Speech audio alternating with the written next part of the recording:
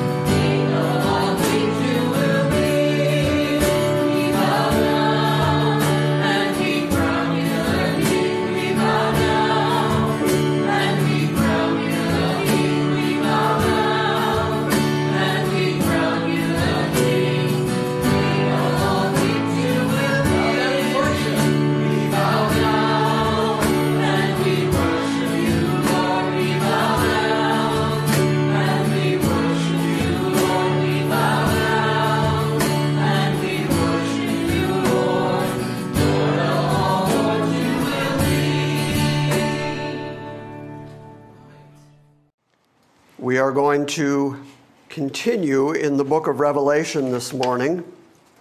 We are going to start reading in chapter 9 of Revelation, but not immediately.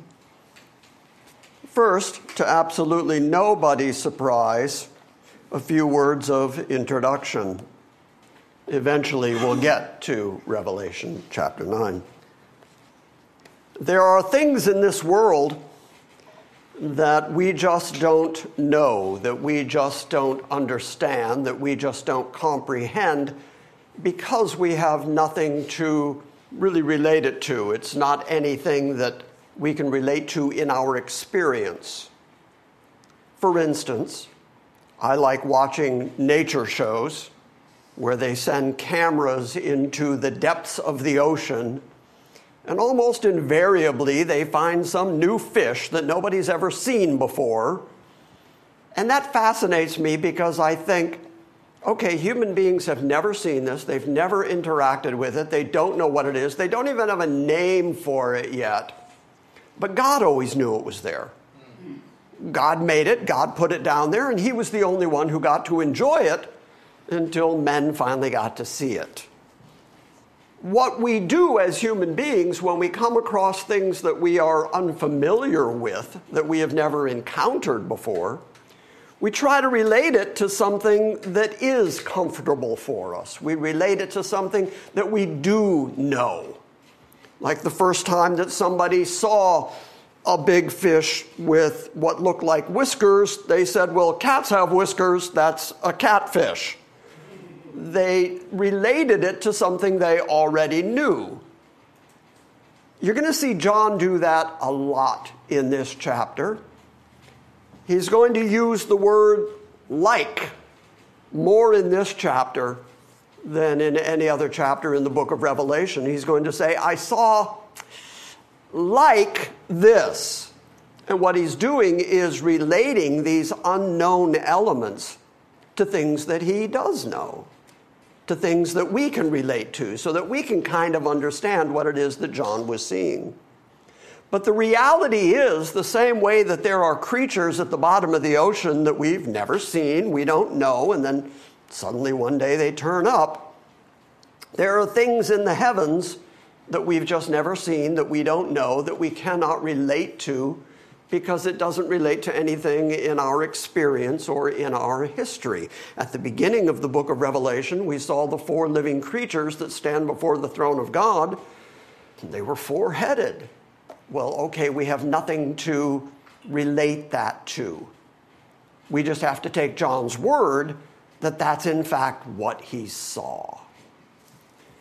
The first concept that we've got to get a hold of today is the idea of a bottomless pit.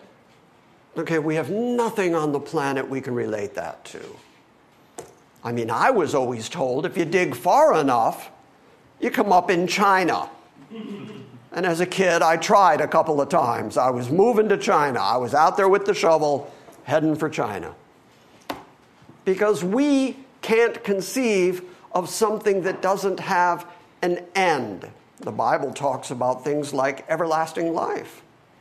We don't know that. We haven't experienced that. We believe it, we read it, but we can't really conceive of it. I mean, I'm the kind of guy who needs a nap every once in a while, so it's hard for me to imagine just being everlasting, ever living. We read that in that everlasting life, there's going to be no more death, no more pain.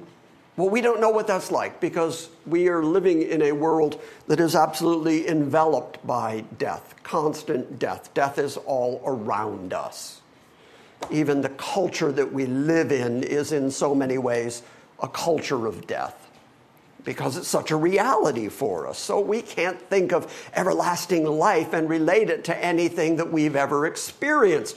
Same thing with the concept of bottomless. We think that there has to be a bottom somewhere.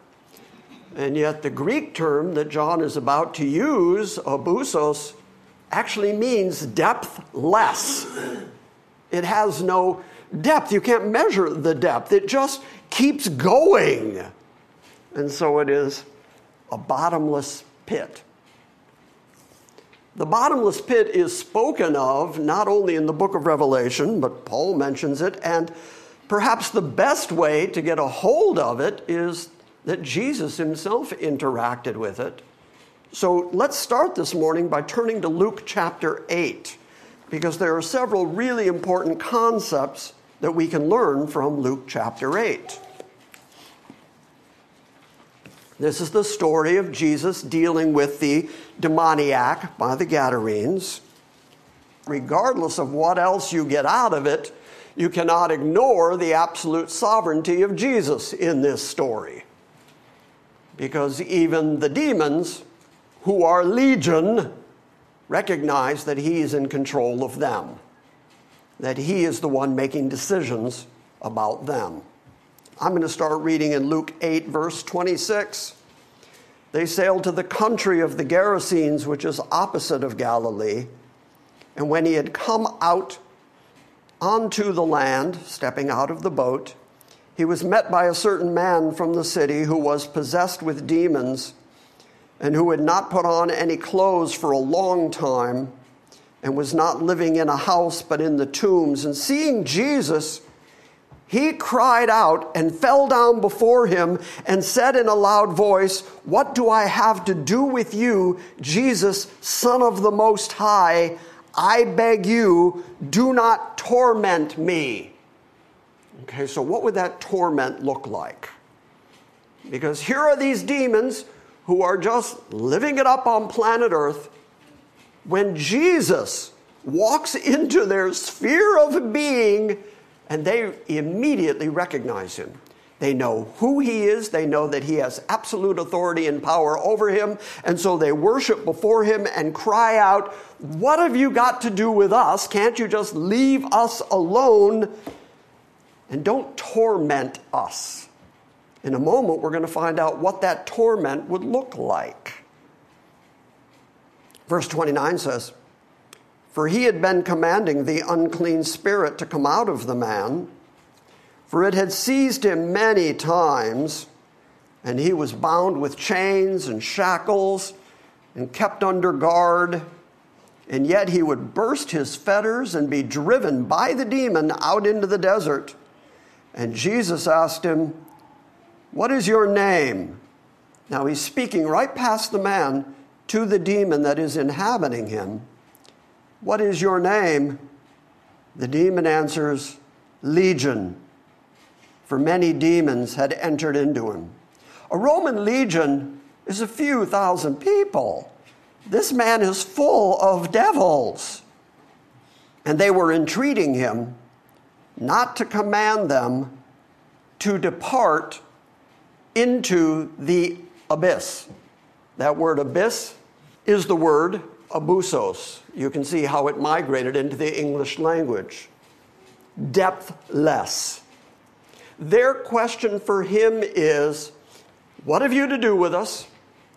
Don't torment us, and don't command us to go into the abyss." Whatever the abyss is, whatever the bottomless pit is, they don't want to go there. Notice that they recognize that if they are commanded into the abyss, it is Jesus who is going to command them there. Jesus has absolute authority over this legion of demons, and they recognize his authority.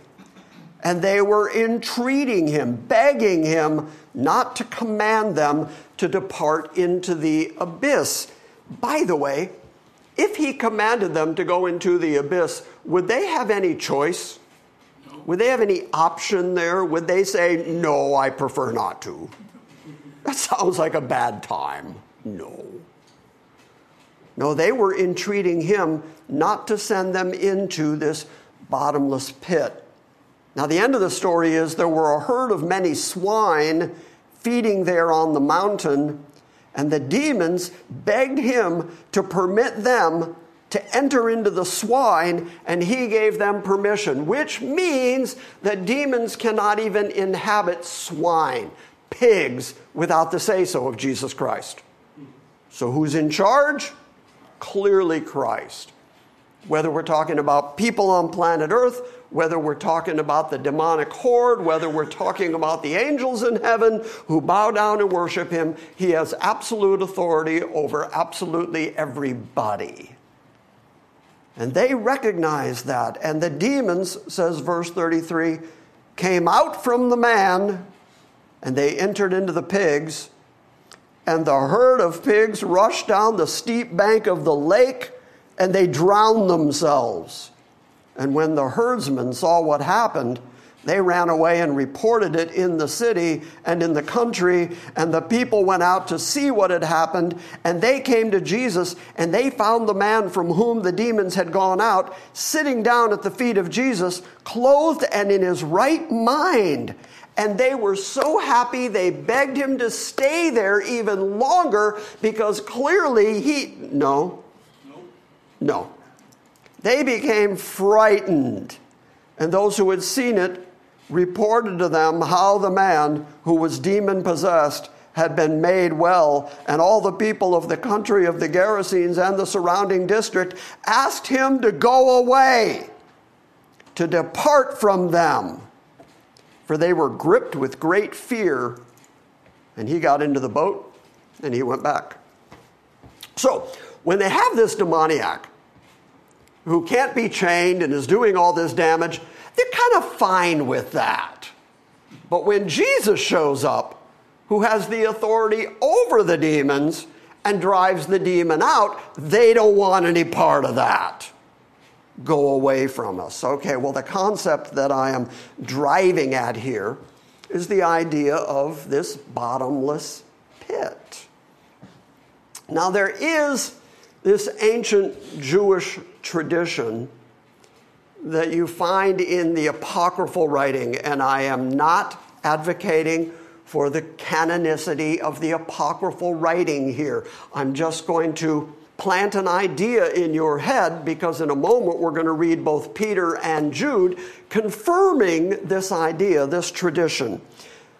That ancient Jewish tradition is that the reason for the flood is something that we read in the book of Genesis, that there were demons who found the daughters of men to be attractive.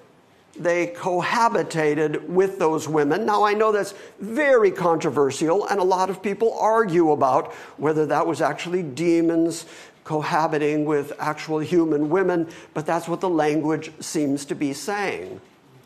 They produced a race of crossbreeds, not human, not demonic.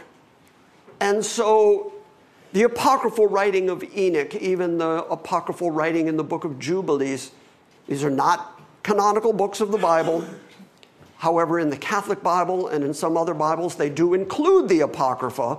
They bind the Apocrypha in it because the Apocrypha informs us so much about Jewish history and tradition. So, in the apocryphal writing, we are told that God was so upset by this crossbreed of creatures living on planet Earth. He was so angry at the demons who did that he cast them into the bottomless pit. That's the only reason I'm bringing this up. He cast them into the bottomless pit and then chained them up there so that they could not do any more of that activity among human beings. And because they had created this hybrid creature here on earth, that was the reason for the flood, says the tradition. That Noah's flood was for the purpose of wiping out those people, which is why there was only Noah and 8 people total on the boat who actually survived. God started over. He had done away with that race. Okay, now, that's all apocryphal stuff. Believe it, don't believe it, you just need to know it's the Jewish tradition, because 2 Peter, turn to 2 Peter 2 for a moment. Peter is going to confirm that there are, in fact, demonic forces that are being held in pits, in chains of darkness. And of course, that begs the question, how did they get there? We're not told, we're just told that they are there. God has put them there. We don't know what they did that was so bad that God would put them there. The Jewish tradition gives us some hint of why they're there. What we know for sure is Peter confirms they're there. When we get to Revelation 9, they get released.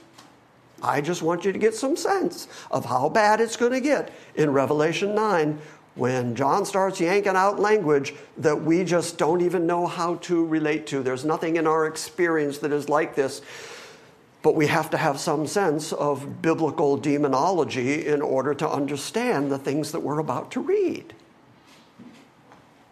That's right, Sunday morning at GCA, biblical demonology. Whee! You happy you're here so far? Okay. 2 Peter chapter 2, I'm going to start reading at verse 4. You do know, by the way, I have to start here. You do know that demons are fallen angels, right? Later in the book of Revelation, we're going to see that when Satan fell from heaven, that great dragon, that with his tail he took a third of the angels down with him. When you hear the word demon, daemon in the Greek, when you hear that, it just means a fallen angel. So Peter says, 2 Peter 2, verse 4, for if God did not spare angels when they sinned, okay, so he's talking about fallen angels who we just simply know as demons, and God did not spare them. He judged them. For if God did not spare angels when they sinned, but cast them into hell and committed them to pits of darkness held for judgment. Okay, so God on his own eternal calendar has a moment in time when he's going to dole out the judgment, the final judgment. At the end of the book of Revelation, we read that there is a place called the lake of fire. And the description of it is that it was prepared for the devil and his angels. That's the exact language. So Satan and his demons are going to be judged and end up in the lake of fire. But not yet. So where is God holding them until that time of judgment comes about? Well, they're being held in pits of darkness until there is this time of judgment. Verse 5. And he did not spare the ancient world, but he protected Noah, a preacher of righteousness, with 7 others, when he brought a flood upon the world of the ungodly. And if he condemned the cities of Sodom and Gomorrah to destruction by reducing them to ashes, having made them an example of what is coming for the ungodly. In other words, Peter is saying that when Sodom and Gomorrah were destroyed by fire and brimstone coming down from heaven and destroying them completely, that was a precursor, a foreshadow of what God has planned for the entire world of the ungodly. We're going to start seeing that in chapter 9 of Revelation.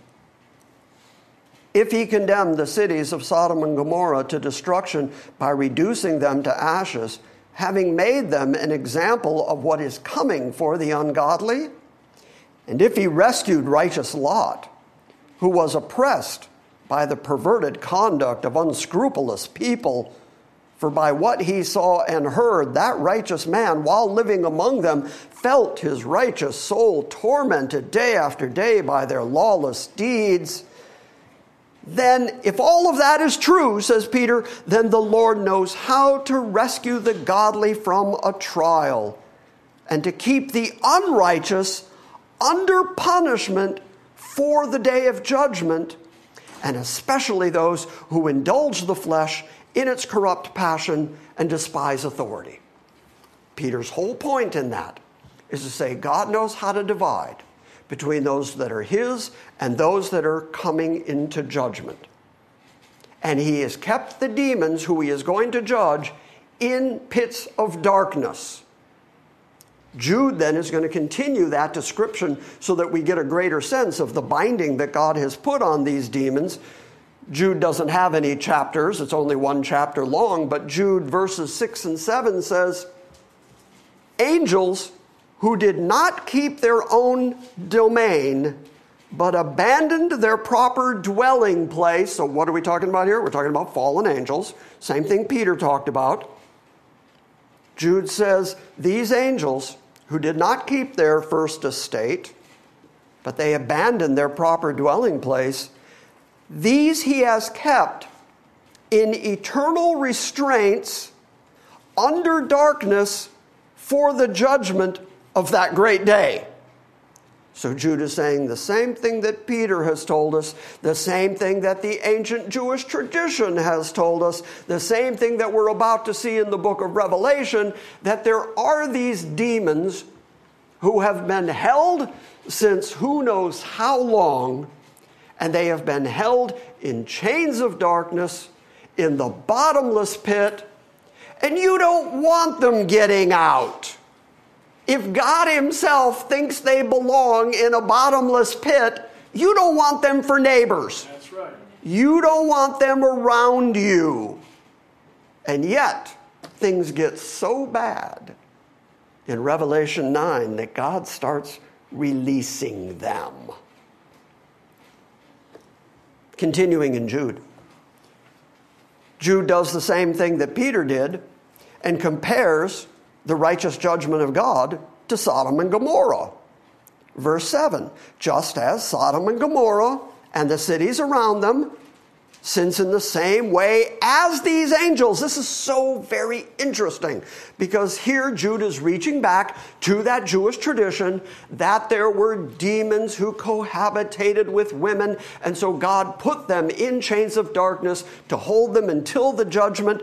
Jude seems to be referring to that when he says, just as Sodom and Gomorrah and the cities around them, okay, we know why God destroyed Sodom and Gomorrah. It was because of their sexual proclivities.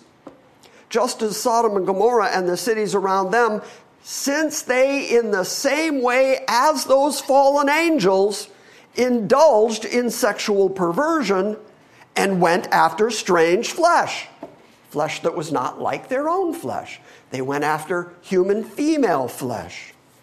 And they are exhibited as an example in undergoing the punishment of eternal fire.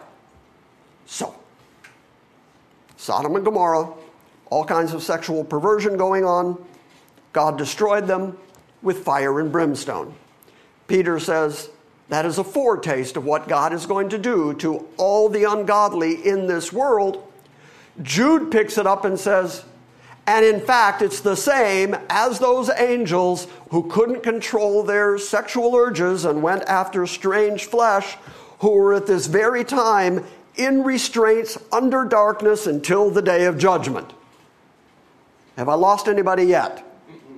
I know this is heavy stuff, but you need to know all of this or you're not going to be able to make sense out of Revelation 9. Which is where we finally are. See, my introduction did not take 45 minutes. You can all breathe a sigh of relief. Let's turn to Revelation 9. Did someone mock me with a sigh of relief? Oh. Verse 1 of Revelation 9. In chapter 8, we saw the first 4 angels who had trumpets blow their trumpets. Things kept going from bad to worse. God was wiping out the food supply. He was wiping out the water supply for a whole third of the planet. That's a whole lot of people. And then finally, wormwood that made the water poison. The 4th angel sounds. A third of the sun and a third of the moon and a third of the stars are smitten. And a third of them are darkened so that they can't tell day from night.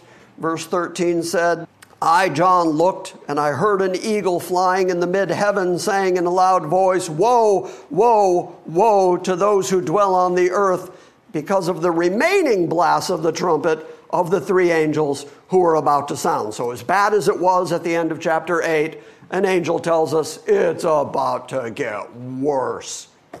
And it does. By the way, you will notice that the angel accurately said, Woe, woe, woe. In a moment, perhaps not today, we're going to see that those woes are actually enumerated. 2 of the woes have passed, another one is yet coming. So that's math, I'll just point that out. But the 3 woes are the 3 last trumpets that are about to blow. Verse 1 of chapter 9. The 5th angel sounded. The 5th angel blew his trumpet. And I saw a star from heaven which had fallen to the earth. And the key of the bottomless pit was given to him. Okay, there's several words there that we have to talk about. The star is not a heavenly body like the stars that we're thinking of because he's referred to with a male pronoun, he. And so it's obviously a being. The most common explanation, if you read commentators, is that this is a reference to Satan because it says that he had fallen to the earth. And there is ample evidence that this could be Satan, and I will show you the evidence, because it's not an angel who would come and release demons, but it is Satan who is allowed to release these demons. But what I want you to see, and part of the reason that we read the story from Luke, is that God is in absolute control, in sovereign control over everything that's happening throughout the book of Revelation, and yet he allows whoever it is that is unleashing demons from the bottomless pit, the key is given to him. Now, this is the same Jesus who said things like chapter 1 of the book of Revelation. He said, I have the key to death and to hell. So did he have a physical key, or was he simply saying, I have the authority to open and close? He's the one who said, if I open, no man can close it. If I close, who can open it? So this language of key may simply be the ability, the permission, the power to actually open it. Whichever way you want to think of the key, whether it's an actual physical key that's given to him to go open the pit, or whether John just sees that key emblematically as the ability or the power to open the pit, it doesn't matter, because once the pit is open, it's the bottomless pit, and we know who's in there. We know that there are no good people, no righteous people, no elect angels coming up out of the pit. And yet chapter 9 starts with a fifth angel sounding his trumpet, and a star from heaven which had fallen to earth had the key to the bottomless pit that was given to him, and he opened the bottomless pit. Okay, so I said that I would show you the evidence that this might be Satan. I'm going to read from Luke 10 for just a moment. This is Jesus talking. Well, here, Luke 10, starting at verse 17. The 70 returned with joy, saying, Lord, even the demons are subject to us in your name. In other words, by your authority, by your power, even the demons who we never had any control over, now they are subject to us because of your authority, because of your name. And he said to them, I watched Satan fall from heaven like lightning. Behold, I have given you authority to tread on serpents and scorpions and over all the power of the enemy, and nothing will injure you. Nevertheless, do not rejoice in this. I find this fascinating. They're all excited about the fact that, hey, even the demons do what we say. We can drive out demons by your name, by your authority. Do you realize the kind of a power that we have? And Jesus says, but don't rejoice in that. If you want something to rejoice in, nevertheless, do not rejoice in this, that the spirits are subject to you. Rejoice that your names are written down in heaven. That's what you really need to rejoice about. So I read that to say, Jesus said, I saw Satan fall from heaven.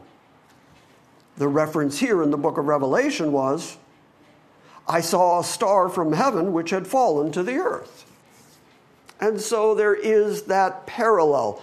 We're not going to take the time this morning to go read Isaiah 14, but yes, we are. Let's do it. Let's do it real quick. I had too many people look at me disappointed at that moment.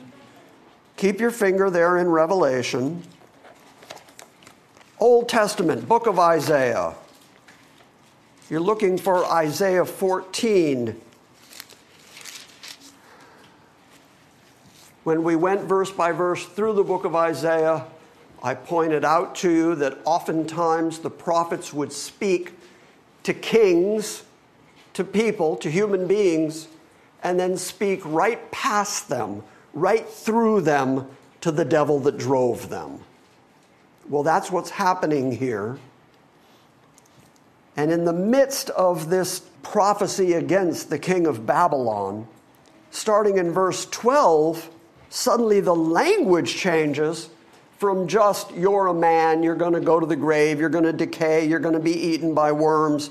The language in verse 12 changes, and Isaiah says, how are you fallen from heaven, O star of the morning, son of the dawn? That's where we get the name Lucifer. Some of your translations will say Lucifer, which just means carrier of light. And so it is translated son of the dawn, star of the morning. So it is a direct reference to Lucifer, who is the driving force behind the king of Babylon. And the reference to him is, how is it that you have fallen from heaven? You were once the son of the morning. You were once among the sons of God before the throne of God, and now you've been cast out of heaven and you have fallen to the earth. Jesus says, I saw that. I saw Satan fall from heaven like lightning. How have you fallen from heaven, O star of the morning, son of the dawn? You have been cut down to the earth. That's what we read in Revelation. You have been cut down to the earth, you who have weakened the nations. By the way, there's so much stuff here. I have to jump forward for a moment to Revelation 20. For any of you who know Revelation 20, you know that that's the chapter that talks about the 1,000 years. During that 1,000 years, Satan is bound and put into the abyss. Okay, the bottomless pit, same thing we're talking about here. And the reason that's given for why he's put in the abyss for 1,000 years is so that he does not deceive the nations. Okay, well, that's described as one of his characteristics here. You have been cut down to the earth, you who have deceived, you who have weakened the nations. Verse 13, but you said in your heart, I will ascend to heaven. I will raise my throne above the stars of God. There's that reference to stars again as being celestial beings. I will raise up my throne above the stars of heaven, and I will sit on the mount of the assembly in the recesses of the north. I will ascend above the heights of the clouds. I will make myself like the Most High. Okay, so Satan got lifted up in pride. He decided that he wanted to be worshipped. He wanted to be above all the angels and even was going to form his throne above God. For that reason, God, proving that he is the only God, cast him down into the earth.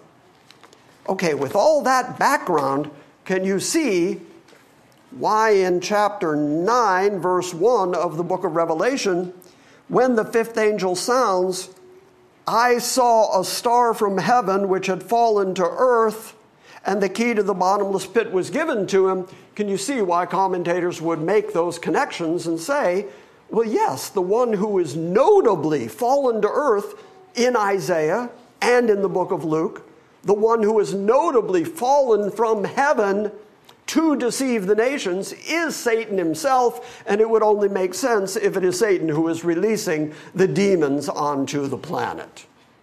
What we don't know in the context of Revelation itself and what John saw is whether John himself saw Lucifer falling. Because he just said it was a star fallen down to earth, and the key to the bottomless pit was given to him.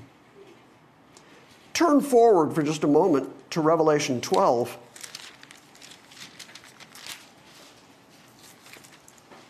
Revelation 12, I'm just going to look at verses 3 and 4. In a few weeks, we'll actually get here and talk about it at greater length.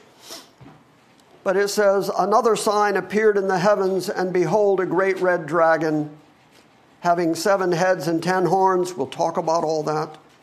On his head there were 7 crowns, 7 diadems.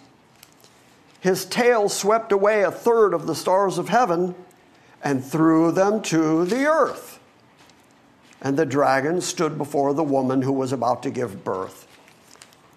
So again, here is a reference to Satan falling, taking 1/3 of heaven down with him. These are the fallen angels that did not keep their first estate that Peter and Jude talked about. Realistically, it could be any of them, but ultimately the source of their falling is still Satan.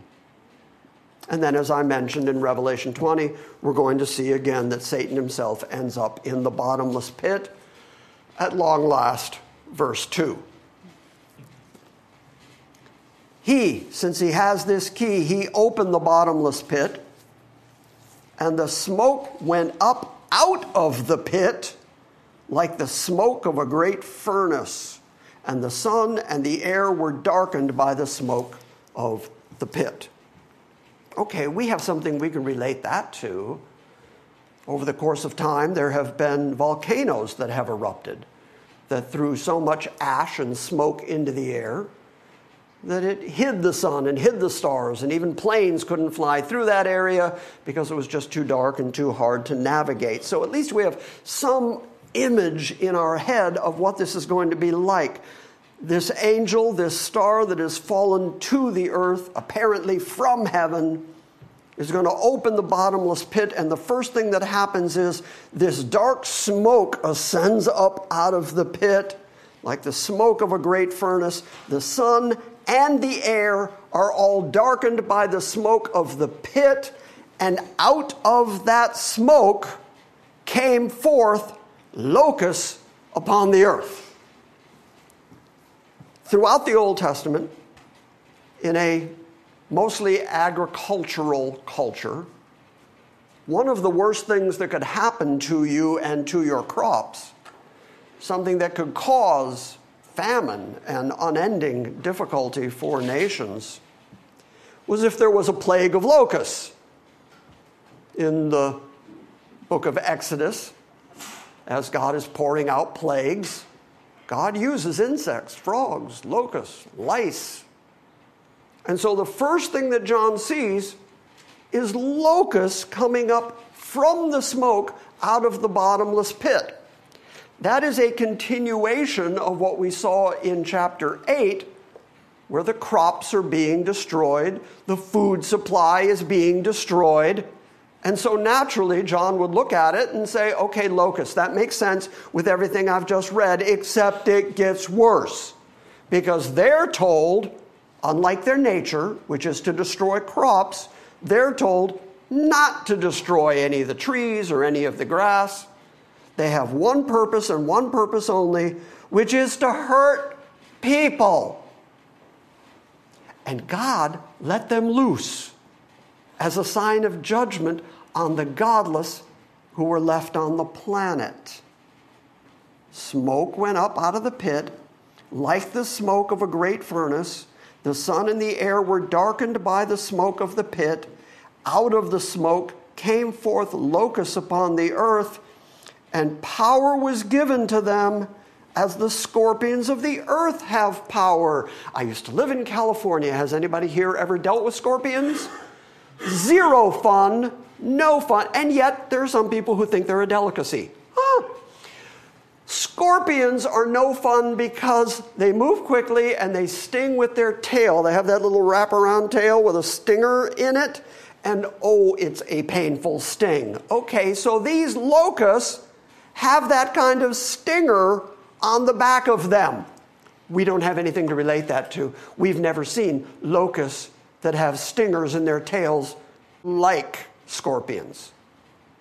And so here John is describing it with the only language he knows how to describe it. They're like locusts, but they're also like scorpions. And they have these stingers in their tails. Why do they have these stingers in their tails? Well, power was given to them as the scorpions of the earth have power, and they were told that they should not hurt the grass of the earth, neither any green thing, nor any tree. Well, that's what locusts do. So against that natural tendency of locusts, they are told to only hurt the men who had not received the seal of God in their foreheads. Who are the men who received the seal of God in their foreheads? That's the 144,000. 12,000 from each of the 12 tribes of Israel who had the seal of God put in their forehead. Those are the only people. 144,000. Remember, there's only 2/3 of the population of Earth still on Earth, but that's still several million people. And everybody is subject to the pain and the stinging of these scorpions, except the 144,000 that God chose out. You want to talk about election for a moment? You want to talk about God's power to choose for a moment? You want to talk about God's sovereignty over everything that happens in life? These scorpions are so bad that once they start stinging, the people of earth try to die. They try to commit suicide because they can't take the scorpion stings anymore, and God doesn't allow them to die. Their sovereignty. In his sovereign judgment and control, he is in charge of everything that's happening here, and it's bad and it's dark. I'm only stressing this to say, you don't want to be here. Because the only people who escape it are the 144,000, the 12,000 from each of the 12 tribes of Israel. You'll notice there's no reference here to anybody else. Out of the smoke came forth locusts upon the earth. Power was given to them as the scorpions of the earth have power. And they were told that they should not hurt the grass of the earth, nor any green thing, nor any tree. but only hurt the men who do not have the seal of God on their foreheads, and they were not permitted to kill anyone. Okay, so book of Job. Satan is with God. They're having a conversation. And God brings up Job. I've always thought that Job at that moment would be like, hey. You don't have to bring me up in this conversation. Anyway, have you considered my servant Job? Satan says, let me touch his body. He'll curse you to your face. God says, okay, you can touch his body, but you can't kill him. Because God is always in control of when people die, how people die. He's, sovereign. He's in charge of all of it. And here's another example of it. These are demonic insects who are so bad they've been kept in the bottomless pit waiting for the day of judgment when they're being released on people, and God's still in control and says, you can sting them, you can hurt them, you can't kill them. Not a single one of you can kill anybody. But they are permitted to torment them for 5 months. 5 months of constant stinging. Has anybody lived here in Tennessee long enough that you remember the cicadas? I remember one particular cicada infestation where you just wouldn't walk outdoors because they were just all over you. They were just everywhere. Okay, now imagine they're stinging you. And they know that their goal is nothing but hurting you. They were not permitted to kill anyone, but to torment them for 5 months. Their torment was like, okay, here's John again using that terminology. It's the Greek word hos, and it means in this same manner. It's a comparative adverb. It's comparing one thing to another thing, something unfamiliar to something more familiar, so that you can get some sense of what it's like. The torment for 5 months was like the torment of a scorpion when it stings a man. 5 months of nonstop, constant stinging by these scorpion tails. Verse 6, it's no wonder that it says, and in those days men will seek death and will not find it. And they will long to die, and death will flee away from them. You can't even kill yourself because God is in the enterprise of judging the godless people of the earth. Now you can see why the eagle flying in the sky said, whoa, whoa, whoa, it's about to get worse. This is incredibly painful, so painful that people want to die from it, and God, who is sovereign, doesn't allow them to die. Because, as Jesus said at the beginning of the book of Revelation, he's the one who has the keys to death, hell, and the grave. And when it's your time to die, you can't stop yourself from dying. When it's not your time to die, you don't get to die, even under judgment. In those days, men will seek death, and they will not find it, and they will long to die, and death flees away from them. Now John is going to describe these demon locusts. I have seen over the years artist renderings of what these demon locusts would look like. And you can understand from the language we're about to read, because we have never seen these, because we have no experience with this, because we have nothing in our memory bank that is this.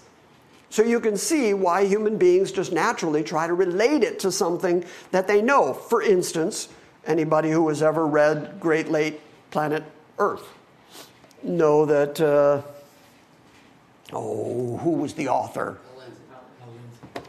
Hal Lindsey said that these are helicopters because he didn't know what else to relate them to. because they have faces of men. So he said, oh, well, helicopters that have that glass front. John doesn't know what to call helicopters, so he called them locusts, because that's the only thing he knew. And then if you look through the glass front and you saw human faces in there, that's what he's describing. But what John is describing is like these other creatures, because these are demons out of the pit, and it's perfectly okay to say that demons that have been in the pit since time immemorial, of course we wouldn't know what they look like. Of course we'd have a hard time describing them, because they're not helicopters. There's not anything that human beings know about. They are a completely demonic, hybrid creature that is designed for the purpose of hurting men, and that's why they've been held in the bottomless pit until the time of judgment, when God allows them to be released to pour out the judgment. In other words, they're exactly what John says they are. They're demons from the bottomless pit. Make sense? Yeah. You don't have to make them helicopters. And by the way, they don't have to be big like helicopters. I've seen several artist renderings where they're these big giant. They can be little bugs, because like I said, the cicadas are just little bugs, and they're a real bother. Imagine if they were also stinging you continually and you couldn't escape them. Think about when the lice were in Egypt. The lice got into everything. When the frogs, even more scary. The frogs, it says, got into the kneading troughs and into the bowls. You couldn't even make food without there being frogs in it. Okay, yuck.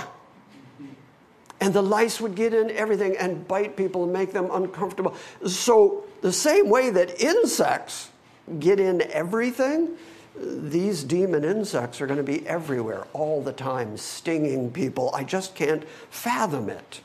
And yet, this is part of the judgment of God on the ungodly who are still living on the planet. Okay, let's read verse 7. The NASB says, and the appearance. It's the word, the likeness. In other words, he is one more time saying, they're like this. They're not exactly like this. When he says there's something like gold crowns on their head, all it has to be is a little bit of yellow, a little bit of gold on the top of their head. And John would say, well, it's like a gold crown on their head. And yet I've seen artist renderings of bugs with gold crowns. And I think they're taking John's words way too literally, because, let's talk about literal reading of the book of Revelation for just a moment. I'm just going to throw this in for free. Hermeneutical Study 101. We read the book of Revelation at face value, literally paying attention to what is on the page. But then John gives us hints when those things that he's writing are not exactly what he's describing, because he says they are like this or that. Therefore, when we see symbols in the book of Revelation, we know they're symbols. How do we know they're symbols? John's telling us. How do we know when something is not exactly what he's describing, but like something else? Because he's telling us. But how are we going to go about interpreting those things? You can only interpret them if you first read what John literally wrote. So we read it literally, and then we come to an understanding of what he's getting at. He is not describing helicopters. He's describing stinging insects. But now he's going to say that there are all these characteristics that are unique to these insects. They're unlike anything that we know here on planet Earth. And he's going to describe them using language that he's familiar with so that we can get some sense of what they are. Does that hermeneutical approach make sense? Yeah, sure. I have to point that out because every time I say that I read the Bible literally, somebody on the internet will write to me and say, well, then Jesus is a literal door with a piece of wood and hinges, and because he said, I'm the door. And they say it with that tone of voice, and I can read it right through their notes to me. And so I constantly feel like I have to explain what it is to literally read the Bible. It means pay attention to the words that are on the page, and they will tell you whether or not they have to be understood or interpreted. So back away from the keyboard. And their likeness of these locusts was like horses prepared for battle. Okay, what are horses prepared for battle? There's a horse. Let's start with a horse. So it's just a horse, just a plain horse, not dressed up at all. He's not in a parade. He's just a horse. Okay, if you're going to be taking him into battle, what's the first thing you do for that horse? You put armor on him. So what is John saying? That these locusts have armor on them. Now, does that mean they physically have some metal on them? No, it means they have a tough shell on them. Can you think of any insects that have a tough shell on them? Yeah, like roaches. These have a tough shell. And so John says, it's like horses prepared for battle. And on their heads, as it were, are the next three words. So John is not saying they're literally wearing crowns, which would be very weird. By the way, it's not the word diadem, which is the word that we typically think of with a gold crown. If someone is a ruler, someone's a king, they're wearing a diadem. Jesus is said to be wearing a diadem on his head. But this kind of crown is like a victor's laurel wreath. Anything that you would wear on your head crowns your head, which is why this part of your head is called the crown. And so all John is pointing out is that there is something of a gold color on the front of their heads, on the top of their heads. So it is like, as it were, crowns of gold. Their faces were like the face of men. Turn, if you would, quickly to Joel chapter 2. Oh, let's all go there. Go to Joel chapter 2, because again, John is not saying anything that is unknown to the rest of Scripture. The very short book of Joel in the Old Testament.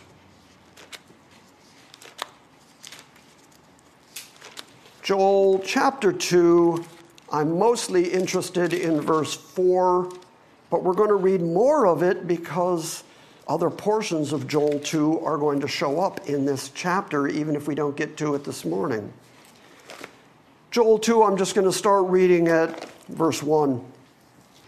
Blow a trumpet in Zion and sound an alarm on my holy mountain.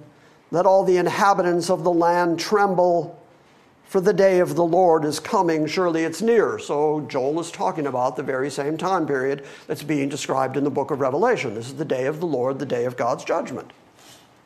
Verse 2, he describes it, a day of darkness and of gloom, a day of clouds and thick darkness. Okay, that's what we just read. Once he snuffs out a third of the stars of heaven, it gets dark, and then you open the bottomless pit, and smoke arises, and it gets dark, and there's thick darkness.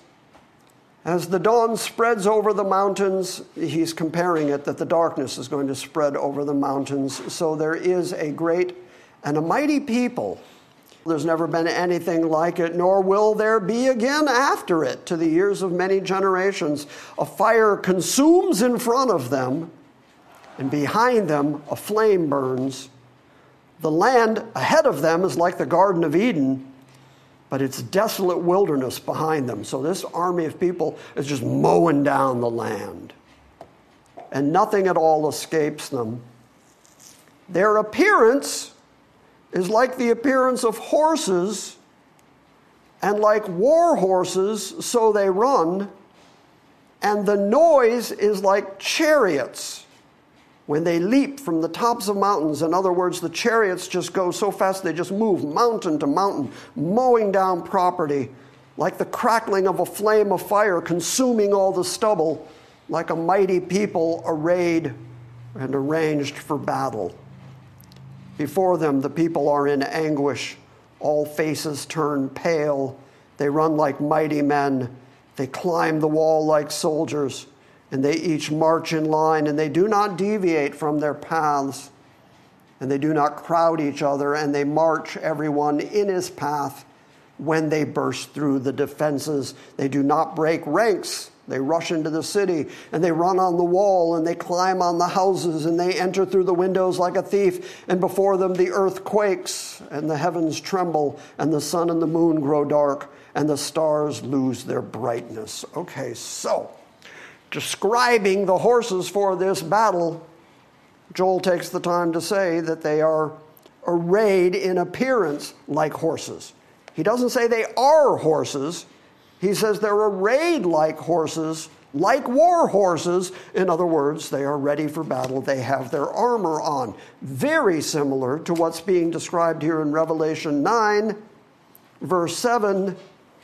The appearance of the locust was like horses prepared for battle. Okay, well, Joel said that army was like horses prepared for battle. John is just picking up the same concept, the same language. And they had on their heads, as it were, crowns of gold. Their faces were like the faces of men. And they had hair like hair of women, and their teeth were like the teeth of lions. Let's work backwards through that. What are the teeth of lions? Sharp. That's really all he's getting at. They bite, they sting, and they have sharp teeth, like lions. Because living in the Middle East 2,000 years ago, the animal with the sharpest, most scary teeth was a lion. Worst thing that could happen to you when you're out traveling between cities is to have a lion fall on you. Not fall on you, I mean attack you. But anyway. So, okay, they have sharp teeth. They have something yellowish or gold on the top of their head.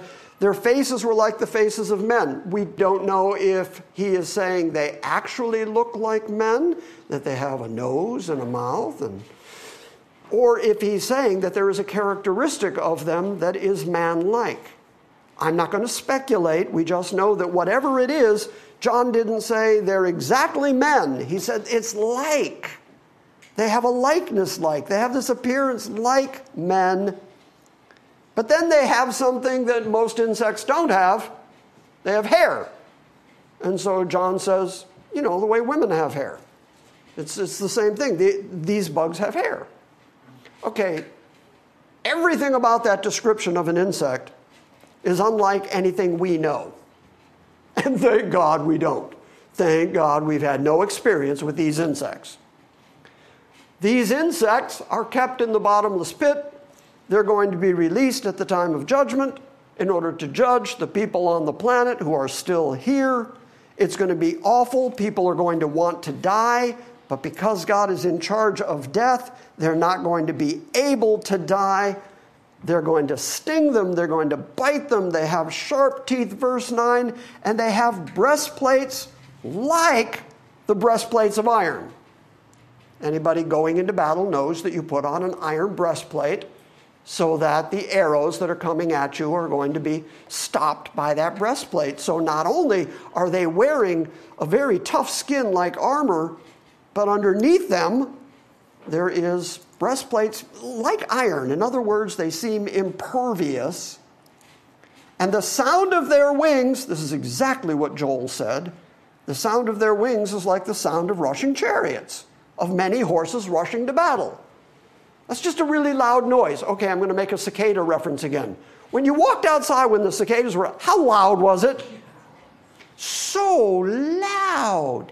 Okay, well, that's what John is describing. The same way earlier that he said the voice of Jesus was like many rushing waters. Here he's saying that these creatures are going to be so many of them that when their wings are all flapping at the same time, that it's going to sound like chariots and horses rushing into battle, because it's just this constant drone of noise constantly. And they have tails like scorpions and sting. And in their tails is their power to hurt men for 5 months. And they have a king over them, who is the angel of the abyss. There's that bottomless pit language again. The angel of the abyss. Who wants that title? He's the ruler of the abyss, and the ruler of the abyss is in charge of this demonic horde of killer insects, except they're not killer insects. They're stinging, biting insects that can't kill anybody. They have a king over them, who is the angel of the abyss. His name in Hebrew is Abaddon, and in the Greek his name is Apollyon. Those both mean the exact same thing, destroyer. Many commentators say that that is a direct reference to Satan himself, that he would be the king of the abyss, the fallen angel who rules the abyss. I heard a preacher years ago say that is an appropriate name A bad one because he is a bad one. Yeah, exactly. Yeah. And then after all that, okay, now I tried to describe that the way John described it. I tried to make it ugly and bad and creepy and painful. I tried to give you some sense of what this is going to be like.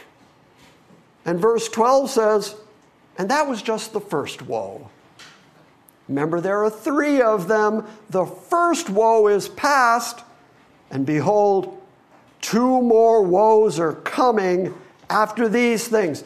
If that first woe is that bad, can you imagine what the next 2 are going to be like? I'm going to say it again. I say it every week. I'm going to say it again. First, that's what the Bible says. We're Bible people. We're people of the book. I remember saying years ago that whatever's in this book is what I believe. Even if I don't understand it, it's still what I believe. Okay, here's something I have no real direct comprehension of that even John had to say, well, it's like, but the description of it is really, really bad. But do we believe it? Yes. Yeah, we have to. It's in the Bible. It is the very Word of God. And so we believe it. We believe it's going to happen. It's going to happen here on planet Earth. These evil things coming up from the abyss and falling down from heaven. I'm going to say it again. You don't want to be here. Run to Christ. Christ is the only way to avoid all that. Christianity is not about get a better house, which you did. It's not about get a better car, which I'm about to. It's,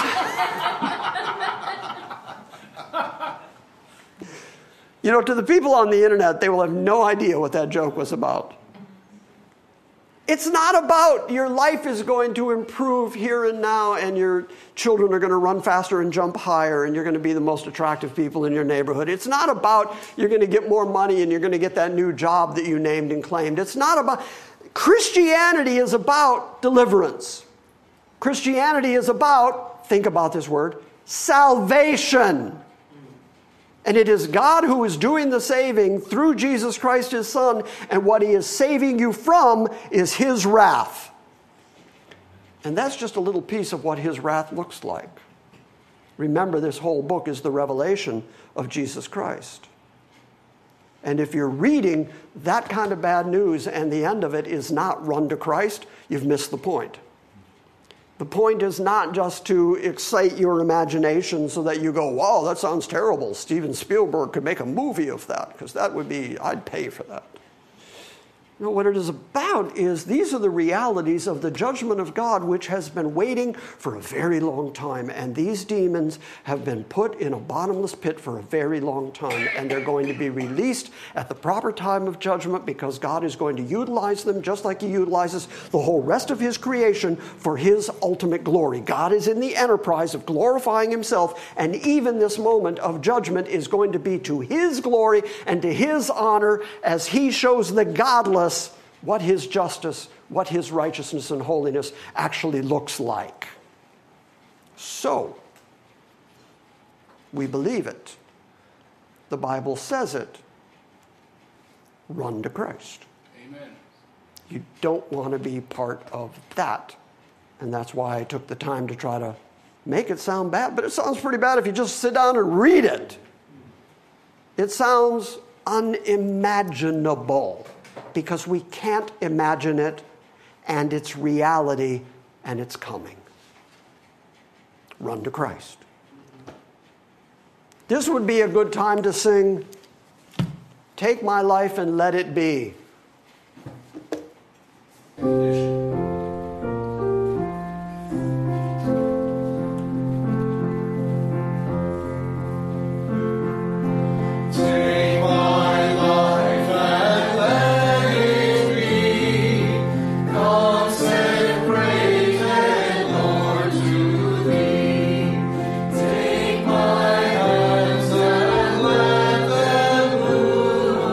Nothing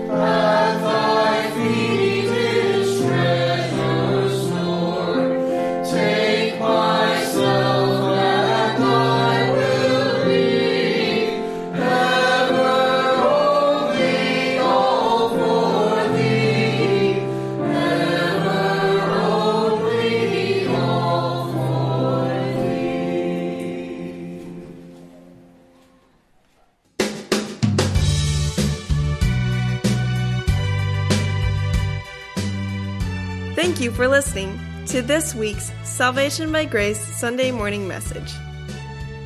We encourage you to visit our website at salvationbygrace.org for books, Q&As, and our ever-expanding archive of audio sermons. And we invite you to join us next time when we gather around the Word and study the sovereign grace of God.